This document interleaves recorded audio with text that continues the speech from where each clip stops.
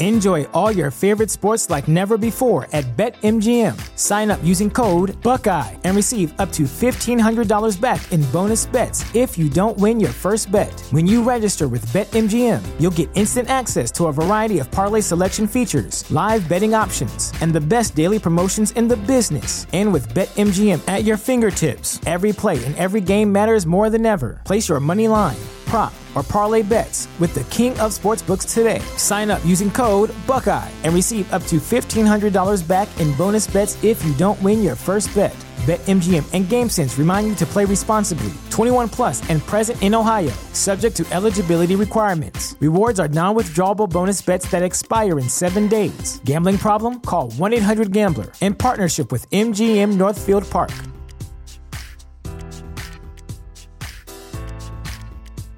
Say goodbye to your credit card rewards. Greedy corporate mega stores, led by Walmart and Target, are pushing for a law in Congress to take away your hard-earned cash back and travel points to line their pockets. The Durbin-Marshall credit card bill would enact harmful credit card routing mandates that would end credit card rewards as we know it. If you love your credit card rewards, tell your lawmakers, hands off my rewards. Tell them to oppose the Durbin-Marshall credit card bill.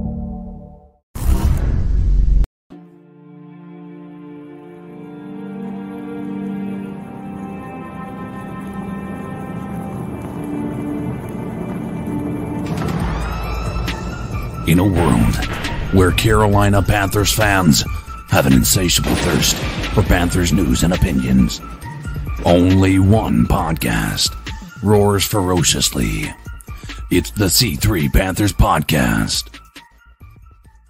Panther fans, what's the deal? Tony Dunn here. As you have heard, Ben McAdoo has been officially hired as the Carolina Panthers' new offensive coordinator in a last-ditch effort to save Matt Rhule's job.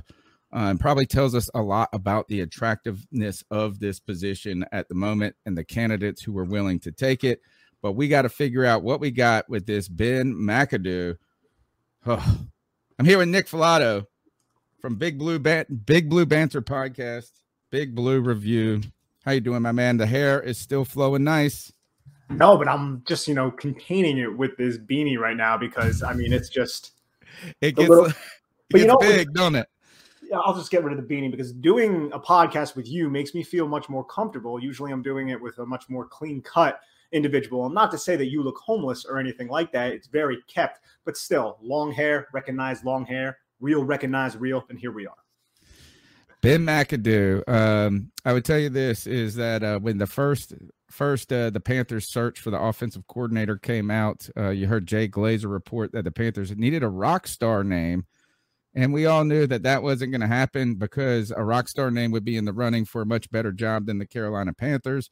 And then some of the names started to come out, and Jay Gruden, Ben McAdoo, Scotty Montgomery, who he was the head coach of my alma mater. Terrible. That was the least on my list right there. Came up because Matt Rhule wanted some NFL play calling experience, and they turned to Ben McAdoo. And this is what I know about him. The first thing that comes to mind is that mustache and the slick back hair, and a poorly fitted suit. It looked like an adolescent teenager who had to borrow his dad's suit at the last minute because his old suit that he wore to the last wedding or his bar mitzvah or whatever didn't fit. But man, West Coast offense, short passes, up tempo. And I know about some success with the offensive giants in his first 2 years as offensive coordinator. And then in the 2 years as head coach, a lot of struggles. So I know you're the X and O's guy. I said, I got to talk to Nick about this. What should we know about McAdoo to start? So in terms of X's and O's, this was prior to me actually covering the New York Giants. I wasn't doing as many in-depth breakdowns back when Ben McAdoo was the head coach and the offensive coordinator, which seems like forever ago because the Giants are just recycling through head coaches. But you better expect a lot of 11 personnel, which isn't terrible for the Carolina Panthers with Terrace Marshall, DJ Moore, Robbie Anderson. Are all three of them going to be back next season? Does it look like? Yes, I think so. I think DJ will be in his 5th-year option, so I think we've got Robbie under contract. So those are the guys we're planning to rock with. All right, awesome. So it's going to be a lot of 11 personnel to the point where it might be even a little bit nauseating, because 11 personnel is awesome. You look at the Rams, they run it like 84% of the time. You look at the Bills, they run it a lot as well. So a lot of successful teams are using a lot of 11 personnel, but he used it a ton. And you're going to see a lot of slant flat. You're going to see a lot of more simplified concepts like that. But if I want to kind of look at this from a glass half full standpoint first, Ben McAdoo, and I'm making parallels with Eli Manning and Sam Darnold, and I should not do that because Eli Manning has far surpassed Sam Darnold, obviously. But it seems like the Carolina Panthers may have Sam Darnold next year as their signal caller. Obviously, there's a lot to play out right now. But what Ben McAdoo did was he fixed Eli Manning's footwork, like to the nth degree. Because Eli Manning in 2013, before Ben McAdoo in the last year and Kevin Gilbride's kind of run and shoot type of system, Eli Manning threw 27 interceptions.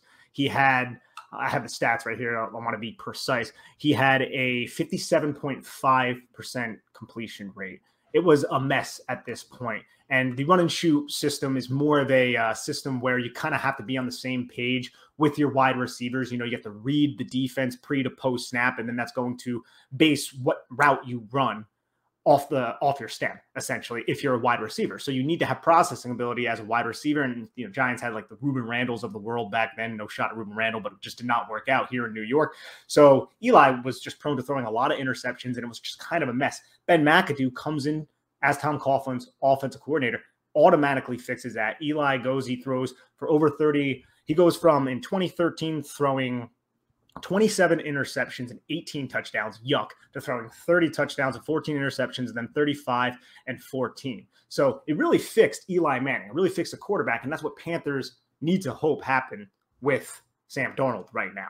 But then it got into the whole sticky wickets, if you want a little history lesson on the New York Giants, got into the entire situation where Ben McAdoo interviewed for a head coaching job with the Eagles, and the Giants were like, we can't lose Ben McAdoo, because then Eli Manning, may revert back to some bad tendencies. And it seems like McAdoo and Manning have a really good rapport right now. So there's a lot of coaches who were kind of up for that job. Doug Peterson ended up getting it worked out for the Philadelphia Eagles. The Giants kind of panicked. They ended up firing Tom Coughlin, but it was a ceremonious retirement, similar to what we saw with Dave Gettleman this last cycle.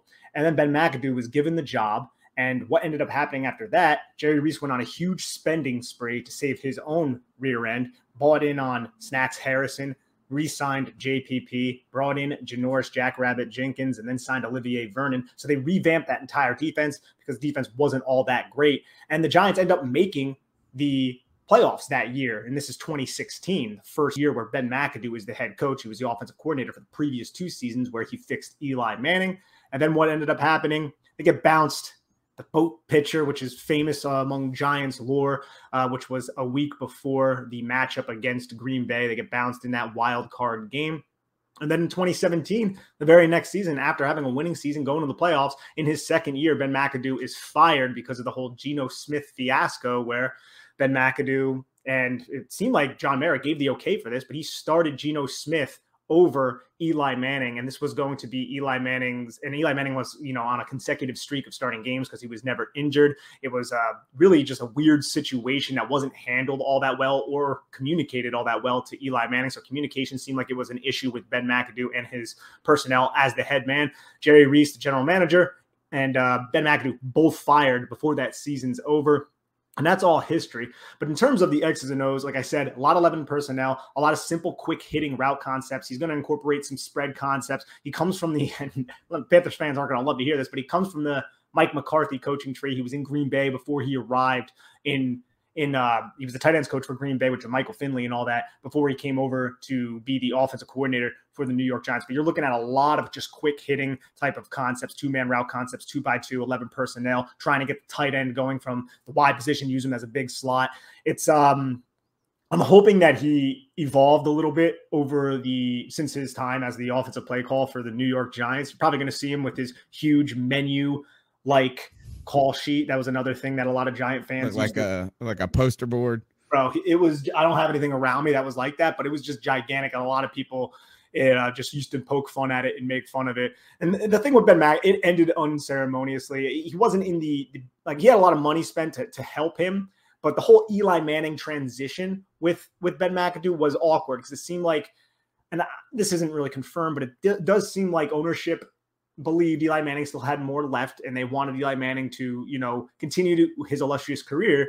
But Ben McAdoo, I don't think, was really married to the idea of having Eli Manning as his starting quarterback, because I think Ben McAdoo wants somebody who's a little bit more mobile, a la Sam Darnold. Sam Darnold's not known for his mobility, but I think he wanted to, play the play action rollout and the sprint out game, get the defense going one way off of play action, and then take advantage of the mobility to move laterally and then find crossers coming from the backside. Eli Manning couldn't really do that at that part of his career. I think Sam Darnold can. And one of my biggest gripes with Sam Darnold coming out of USC, and it hasn't been fixed since he came to the NFL, was his footwork and his lower body mechanics. They're just horrendous. And I'm sure, a lot of Panthers fans can attest to that. Well, that's one thing.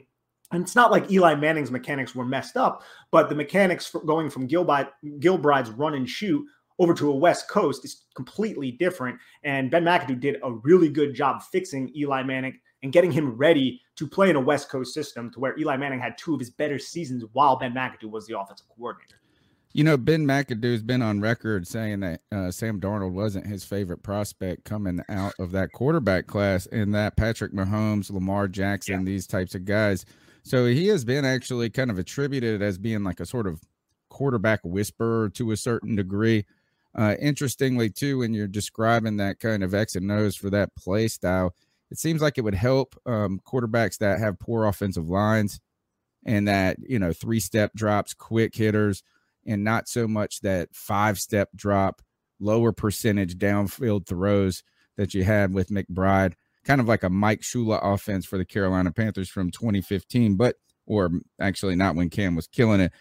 My question, I guess, is that the big part or a lot of concerns for the Panthers this past year were the inability to run the ball effectively and make this part of the game plan. A lot of this was because we were behind all the time. But then they go out and get Ben McAdoo, and he's not known for running the ball at all. 28th, I believe, in the run game, maybe in 2015. I had all the stats earlier. I wrote a piece on this. But at the same time, what is the problem with the run game? Does he use the screen pass to facilitate it? Is he just adverse to it? Is he pass happy? What should the Carolina Panthers expect with that? So the run game in 2015 was about league average. They averaged about 100 yards per game. And then 2016, it took a little bit of a dip. But we also got to remember the Giants had Rashad Jennings. And they didn't have the stellar type of running backs. He did incorporate screens. And again, I wish I had a little bit more nuance to his offense. Back then, I did not have the all 22 of the games. I wasn't even covering the Giants back then like I am now. So I'm going off a lot of memory. But he did use screen games. He did use a lot of those quick hitters. The Giants' offensive line as well. This is another reason why it's a little bit, I guess you could say, disingenuous to hold this against McAdoo. It was kind of a disaster for a lot of those years. I mean, this is when they were drafting, Eric Flowers in the top 10 and those kind of years. So there wasn't really a great situation. Eli Manning was running for his life a lot of the time. So the hope for you guys, and you guys also pick 6th, you're a sandwich with the New York Giants who pick 5th and 7th. So don't, draft any linemen that the Giants want.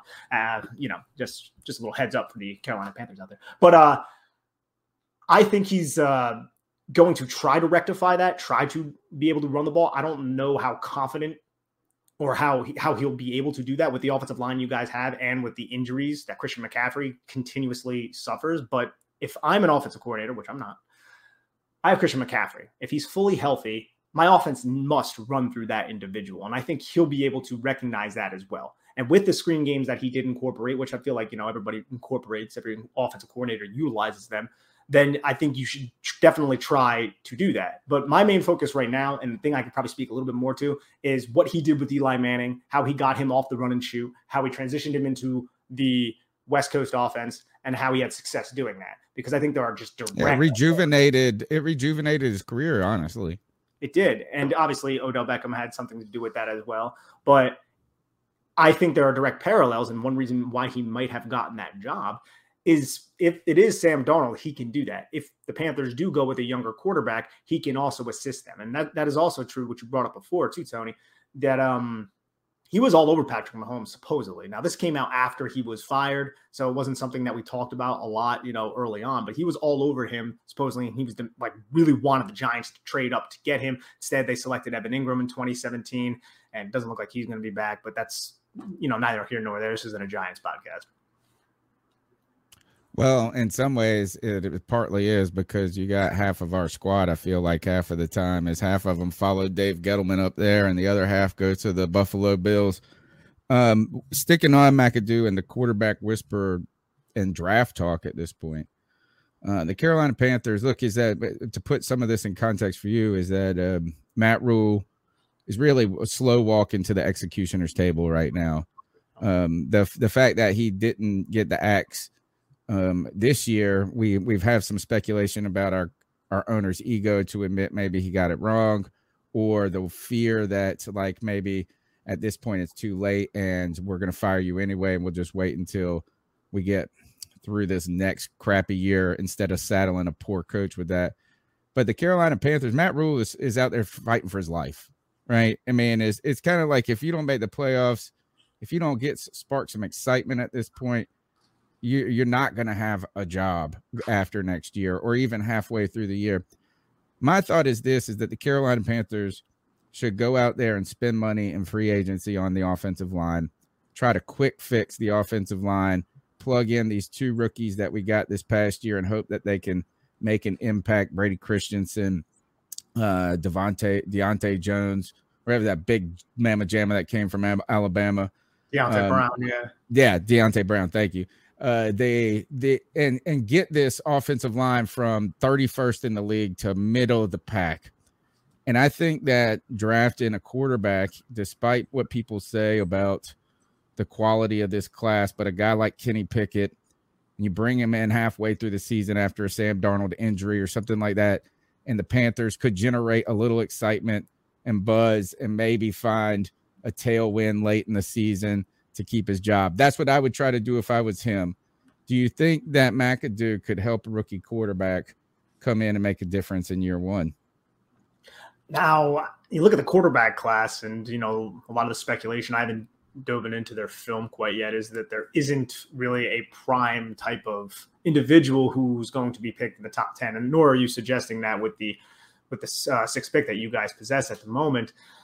But I don't know, man. I find it a little bit difficult because there's such a huge transition from the college game to the pro game. To think that a college quarterback can kind of step in behind your guys' offensive line and have success. And that's not really a slight on Ben McAdoo. I think Ben McAdoo has – yeah, I think Ben McAdoo, he has a little bit of a track record helping quarterbacks within his system. I think his system ended up, at least with the Giants, becoming a little bit stale, a little bit predictable.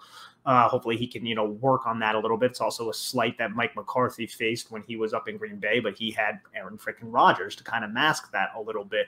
I think it would be a little bit of a stretch to imagine that. Say somehow the Carolina Panthers, like Kenny Pickett, fell a second round. I don't think that's going to happen. I still think these quarterbacks are going to be pushed up. I think you're going to start hearing more buzz about them after the Senior Bowl, because I think all of them are down there except for Matt Corral. So you're going to start hearing a lot of buzz about whoever stands out there, and that's going to push them up into the first round. And you'll start hearing Kuiper and McShay mocking them in the first round and higher.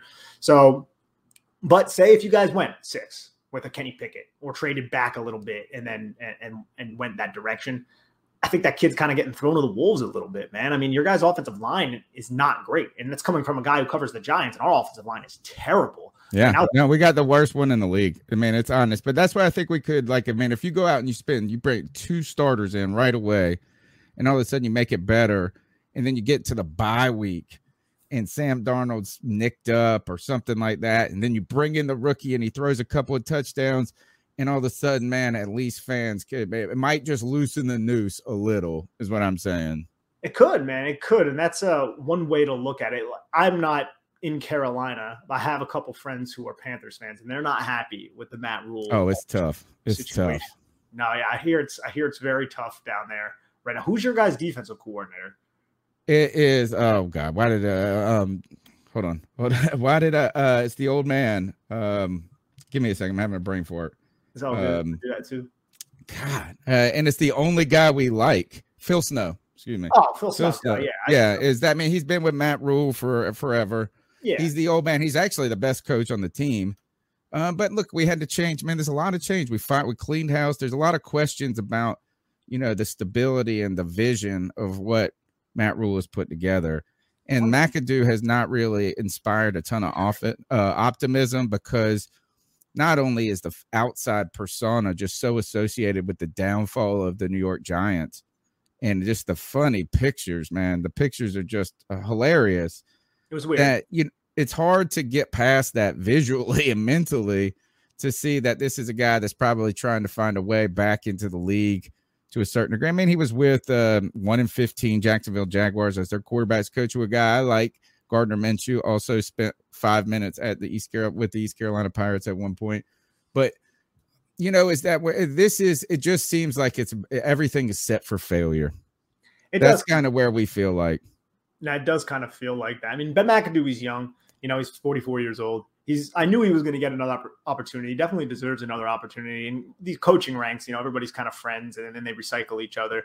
But it wasn't pretty in New York. And you talked a little bit about the optics of it. Yes, the suit was a weird optic. You show up to your press conference in front of New York, the brightest lights in the country, with a Goodwill suit, a Salvation Army suit. And I remember Giant fans trying to justify it, he just cares about football so much. He's worried about the X's and O's. And I was like, it's a little weird. But then after that first season, he showed up in training camp with the slick back hair and the mustache, because he wasn't like that in 2015. He had just his normal hair, normal. I don't even know what he looks like now, but that was a little odd too. But it was like, hey man, more power to you. Do your own thing. If you want to change your look up, that's all well and good. And then you look at how the locker room collapsed in 2017 after making the playoffs the year prior, man. And the Giants personnel at that time, they had a lot of, I guess you could say, interesting individuals who, you can look at the latter word I just used there, individual, and that they were more like that. If things were going wrong, they weren't going to bring the team together. They weren't going to start pointing fingers. And if you look back to those Giant teams with Janoris Jenkins, Landon Collins, who I felt, I don't feel like he was that bad in that kind of way, but he did call Eli Apple a cancer live on radio, which is something that you probably shouldn't do to one of your teammates. It was just a weird time, and it had to get blown up, and it got blown up. And unfortunately, the Giants made the decision to bring in Dave Gettleman, and then now we're still hoping Joe Schoen can come over and fix it all. What's your guys' opinion on Gettleman, by the way? That's something I'm interested with. Oh gosh, right. I'll get that. What's that? The thing that came to me when we were describing the slick back hair is do you remember Mighty Ducks 2 where Gordon Bombay slicks back his hair and tries to be like the Iceland coach or whatever? So it's just so out of character. When it comes to Dave Gettleman, I think that Dave Gettleman bought into Dave Gettleman too much. Okay, I like that one. He started to believe that he was the reason for the season. You know what I'm saying? Like he put this together because he did some good things in Carolina. Fixing up the cap, kind of bargain bin shopping for us when it was necessary. But his personality started to become dominant. He wanted to be, I think be about him a little bit. Because I felt like he tried to outsmart everybody and prove that he was the smartest dude in the room. And it was almost like trying to be cute to the point of, if you play a video game, I used to play some Call of Duty or something when I was younger. And I would go I'm only playing snipers and knives or something like that. And you're like, why are you making it so hard on yourself, dude? He's like, I'm going to go in there. I'm going to find this. I'm going to tell you why this is the best dude. And I'm going to tell you why your guy sucks. And that's what it felt like. It started with the Josh Norman recension of the franchise tag. And what Dave Gettleman did good is he taught and this is what Matt Rule does, man. They say the right things, and then they don't do them. They put out, if Matt Rule put out a vision of what his plan was on the radio, and he was like, this is what I wanted to do when I came in here, and then did the complete opposite. It was just I want to get a bridge quarterback. I don't want to do this. And then he just needs, it was like, man, are you not just do what you said, dude? We like that plan. And so Dave Gettleman said this. He always used to say this it's right. You use free agency to set up the draft. So you don't pin yourself in a corner in the draft, and you can get good players then. So when he rescinded the franchise tag on Josh Norman in 2016 in that offseason, he then went and drafted 3 corners back to back. Yeah. And it was just unnecessary to get to that point. It was like Daryl Worley, Zach Sanchez, and Bradbury, right? Yeah, exactly. And it was like, and Bradbury was even from a small school. It was, Stanford. I won't say a reach, but a concern. And then you put these guys into such difficult positions to start. I mean, you asked them to be starters right away. So I think he kind of bought into his own hype a little bit at a certain point, proved to you he's the smartest scout in the room or something like that. And then at the big problem he had with Carolina is he was a day late, dollar short on some things. And that is like you try to fix the offensive line. It's just 2 years too late. You try to put some weapons around Cam. It's just 2 drafts too late. And sometimes I think he played too far ahead. We drafted Vernon Butler one year in the first round, like a 25, 26 pick. And we had Starr and KK, and I think he was like trying to leverage it as a contract thing so he didn't have to pay big bucks. And he ended up paying KK anyway. And then Vernon Butler, and it was just like, man, you could have gotten us an offensive lineman at least, dude. Like, please. None of this is surprising to me. Yeah, and they just it's just such and you know what? A lot of these guys do it. I think Matt Rule does this. It's like it's a knee-jerk reaction. After the Giants game, I think, when we had one of the worst games in the history, I argue that the Panthers' performance against the Giants this year was one of the worst performances in the history of our team. Like, I think there's an argument that it's like in the top 3. And I could say you could even argue that it was the worst one. Like, we had like 100 yards of offense. Oh, yeah. Patrick Graham did whatever he wanted against Joe Brady. It was awful, but at the same time, like right after that, we threw the ball. One of the games this year, we threw the ball like so much. We didn't run it all. And everybody's like, why aren't you running the ball? And then the next week, and he's like, we got to run the ball. Now we got to be a running team. It's just so like, believe in yourself, homie. Yeah. Don't listen to us. I gotta be honest too, as an outsider from the Carolina Panthers, and you can be brief with this if you're running on time or whatever, but why was Joe Brady released? Because by all accounts, a lot of people viewed him in a very positive light from everything from LSU. And then next thing I knew, the guy was unemployed. Yeah. I think it is, there's just not enough room in the lifeboat. Oh, and somebody's got to get tossed over. And on top of that here's the real downfall to Matt Rule is he underestimated, I think, the complexity of just the NFL as a system. Like, to me, I don't think the NFL is that hard on the field, right? Like, I don't think it's like so like all the guys, they don't know how to call the defenses right, and they don't know this. It's like the roster management, the personality management, how to think about this big billion-dollar corporation going forward. I think those are some of the nuances to the NFL that are just different from the college game, free agency, the draft, just different. And I think that he just did everything too new. So Matt Rule had never been an NFL coach. He had never really spent time in the NFL. And I don't want to hear he was like an assistant for Tom Coughlin. Like, yeah, he sat in a corner, basically. Joe Brady, the same thing. He brought in a bunch of coaches that had no NFL experience. And I think they just kind of got overwhelmed by the weekly rigors of the season. And Joe Brady really is just a casualty. It's just like here. It's like somebody's got to go down. It's either all of us sink in this boat or we throw one person out and hope that we can make it sure. And Joe Brady was that guy. And sadly, I mean, and I think that Joe Brady is just also a victim of too much hype. Is like he wasn't. I mean, it's like at some point you can only be such a genius. It's like, I mean, it's just like sometimes you got to have good personality. You just go out there, and I don't know. I'm not convinced anybody's a wonder boy until I see it. Until like a Sean McVay kind of comes around and takes the league. Yeah, and they got to prove it to me. I don't want to just hear somebody tell me they're the next genius. Like everybody's hyping up this dude is like, have you seen this nerdy looking dude for San Francisco? Oh, dude. Mike McDaniel. Yeah, I hope he's brilliant. I hope he's awesome. But like, until I see him like run an offense for 2 years, 3 years and have success, then I'll believe it. Not that I'm trying to dump on him. I couldn't agree more, to be honest, Tony, about Mike McDaniel. The guy's been an offensive coordinator for 1 season, and I'm not like questioning his acumen. I'm sure he's, up to snuff with all that stuff, but he's only been an offensive coordinator for 1 season, and he's tied to one of the best and most brilliant offensive minds of our era in Kyle Shanahan. So like, I can understand why there's reservation, and not to mention, I don't know. He does look like he just ripped the bong, which is, I don't care about that whatsoever. But I'm like, people are linking him to the Giants, and I'm like, dude, there's no way. I saw the best tweet today. Somebody said this homie will not go to a team that is not in a state that it's legal.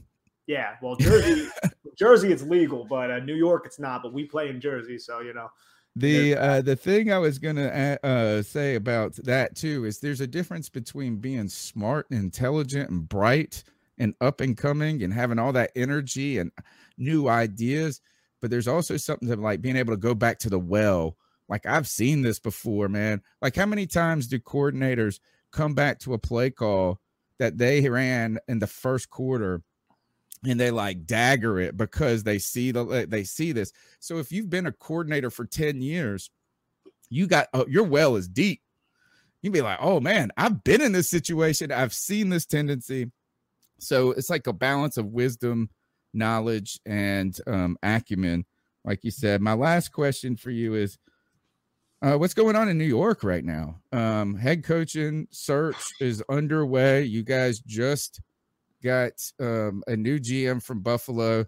And what's awesome about this is like Buffalo just poached all of our people 5 years under Gettleman. And now you guys are just poaching the Buffalo Bills. Are you guys too in love with the Bills right now?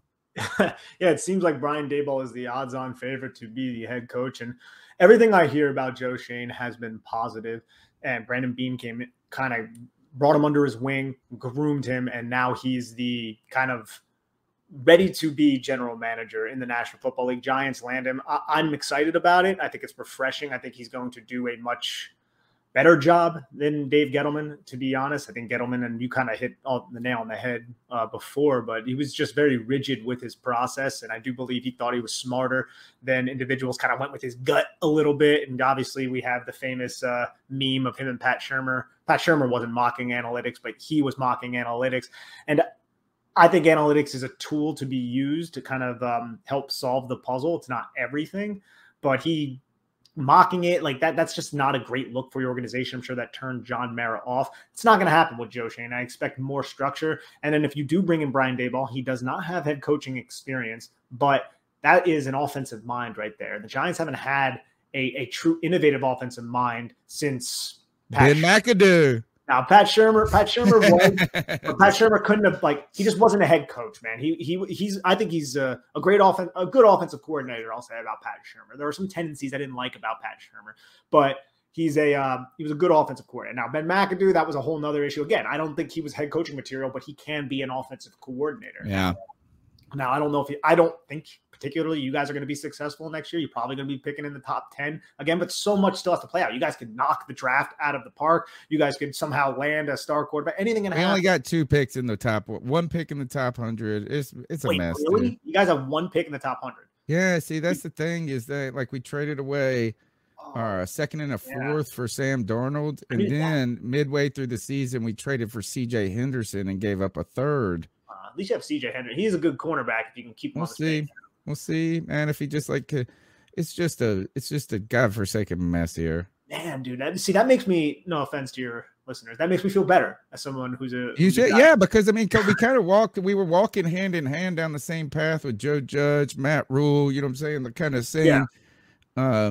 And this is the thing is that we're just a little worried that we waited a hair too late to figure out that it's a mess. You know what I'm saying? It looks, and maybe I'm wrong, but when you listen to I think Matt Rule, even gives 2 more interviews, he should get fired like Joe Judge. Stop talking, homie. Just shut up. Does he have the Joe Judge effect going on right now where he just it's not so much as like ridiculousness, but it's like, all right, so here's the thing is our offensive line stinks. Yes. Stinks.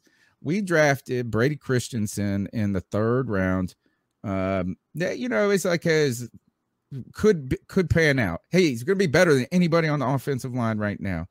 Well, Matt Rule said this is we projected him as a 3rd round left tackle, a 2nd round guard. And he says, man, we just see him as being a guard, starting as a guard because his arms are too short. And it's 32 and a quarter.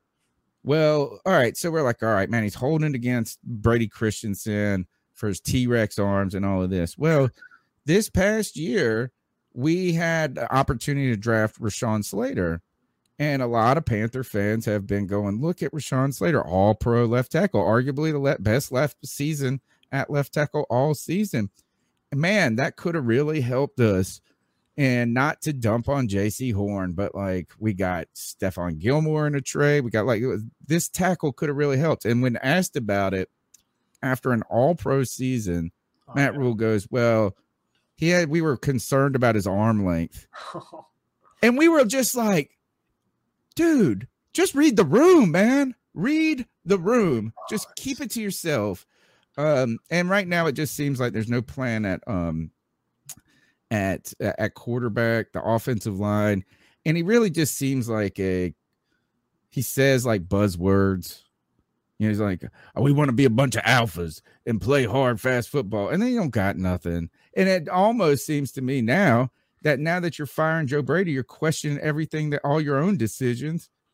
Like, why do we even need you, homie? Yo, we're so mad.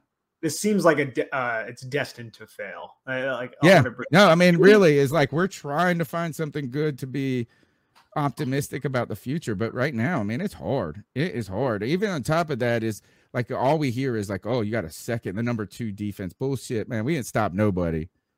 We didn't stop nobody when it mattered. Maybe, and I highly doubt this, but galaxy brain stuff. Maybe Tepper is playing chess while we're looking at checkers, and he's looking at the 2023 draft, and he's like, Bryce Young, CJ Stroud, man, we'll suck this year. Keep this guy on, just clean house. Yeah, I think that's where we're heading right now. I do think that's where we're heading. What do the Giants need to do in the draft in the 1st round? So the Giants have the 5th and the 7th pick. Like I said, they're sandwiched between the Carolina Panthers. So I'm guessing since you guys suck and you guys need offensive linemen as well, the Giants will probably select an offensive lineman at 5. Now, is Evan Neal going to fall that far, or are they going to go with the kid from North Carolina State? I'm not he's awesome, dude. That kid is a road grader. I've heard that he is just incredibly nasty as a run blocker, could use a little bit of help as pass protector. I haven't watched the film other than just broadcast film on Saturdays when I'm like sitting on my couch. So I can't wait to get into both those guys. Can't wait to get into the all the other offensive linemen, the interior guys as well, the one from A&M, Cross from Mississippi State. So I'm really excited for that. I think they're going to definitely address the offensive line probably at 5.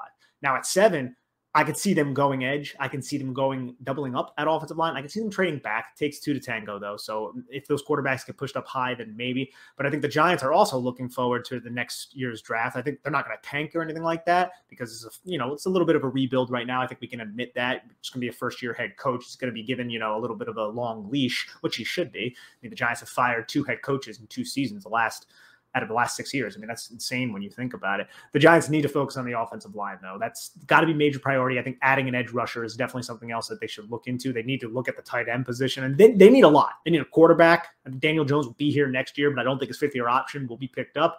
Giants hopefully won't invest a big contract into Saquon Barkley, kind of did what you guys did with Christian McCaffrey.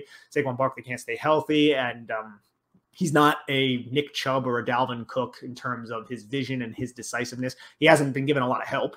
But I just think he's an incredible athlete who plays running back. He's a good running back, don't get me wrong, but your athleticism deteriorates as you get older. And he's still really young, but I'm hoping the Giants don't go in that direction. And the Giants could look at they're not going to do it high in the draft, but wide receivers later. That's kind of what Joe Shane comes from. Buffalo looked at a lot of wide receivers later in the draft, got Gabriel Davis doing that, Isaiah McKenzie, a lot of players like that. Draft a lot of defensive backs as well late in the draft. I think every year Joe Shane was there, they ended up selecting defensive backs late in the draft. Some of them ended up hitting. Some of them were undrafted free agents like Levi Wallace, who ended up stepping in and playing adequately for them as well. So the Giants need a lot of work. They definitely do. But I think we're in good hands now. Now, I'm not going to expect a quick turnaround, but I believe the ship is in the right direction finally after just way too many failed regimes. Paisan, thanks for the insight. Tell them how they can get after your podcast and your written work, please. Yes, you can find us. It's myself and CBS's Dan Schneier. We are at Big Blue Banter. You can find that anywhere you get your podcast. And I also do my written work at Big Blue View and cover the draft for Sports Illustrated at Giants Country with Patricia Traina. Thanks so much, man. Best of luck, and we'll catch up soon. Yep. Take care, Tony. Be well.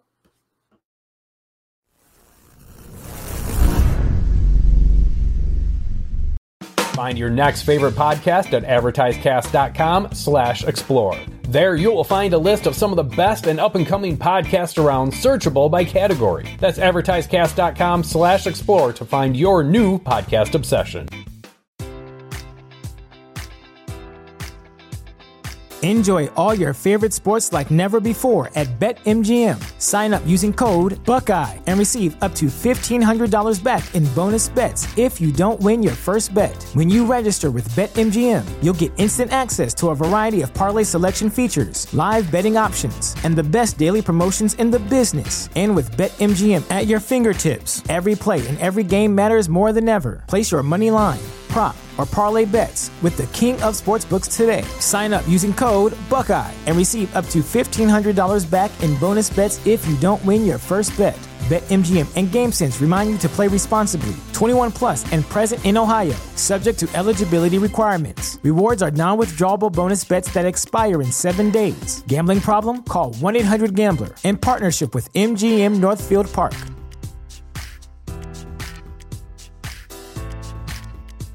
Say goodbye to your credit card rewards. Greedy corporate mega stores, led by Walmart and Target, are pushing for a law in Congress to take away your hard-earned cash back and travel points to line their pockets. The Durbin-Marshall credit card bill would enact harmful credit card routing mandates that would end credit card rewards as we know it. If you love your credit card rewards, tell your lawmakers, hands off my rewards. Tell them to oppose the Durbin-Marshall credit card bill.